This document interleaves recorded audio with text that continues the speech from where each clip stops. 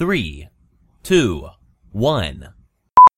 This is 321 Culture. I'm David Reinwald, and I'm back again this week with a second podcast. Even though this is a weekly podcast, I just have gotten so into this that I wanted to do one more review about a play I saw last week before I take a break, and we'll be back again next Monday with a new review. I went to see One Man, Two Governors last Tuesday night with my mom at the South Coast Repertory Theatre. This show is running until the second week of October. It is a play that originated in England and made its way to Broadway a few years back, where it made a star out of James Corden, who you now can find on The Late Late Show on CBS. This play falls into one of the two categories that British comedies usually fall into. You find that British comedies are either incredibly dry in their humor or they are a farce, and this is a farce to the extreme.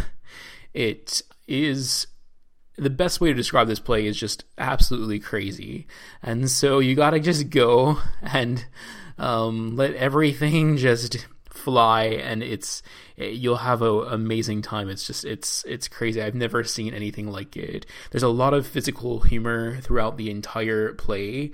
There is some audience participation also, where the play just kind of breaks through what they call the fourth wall, and it almost makes fun of itself at that point. This is not giving anything away that is going to ruin it for you. And one of the other elements that I really loved about the show is that there is a really, really talented band that is in the show, that begins the show. If you've seen a show like Once, where you feel like you're kind of in a pub, it's got that kind of beginning to it, but you're not supposed to feel like you're in a club. You're supposed to feel not like in a pub, but feel like you're kind of watching pseudo Beatles era band in England playing songs that I'd never really heard before, but they do it really well.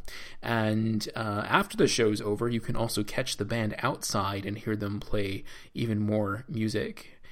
This play is great, and I really recommend it. There is some humor in it that was definitely aimed toward a British audience, some that kind of pokes fun in advance of the timeline that it takes place at Margaret Thatcher that I picked up on. But it's for any audience, and there actually was even a little girl there who seemed to be enjoying it. Hope you enjoy this one. It's definitely very unique.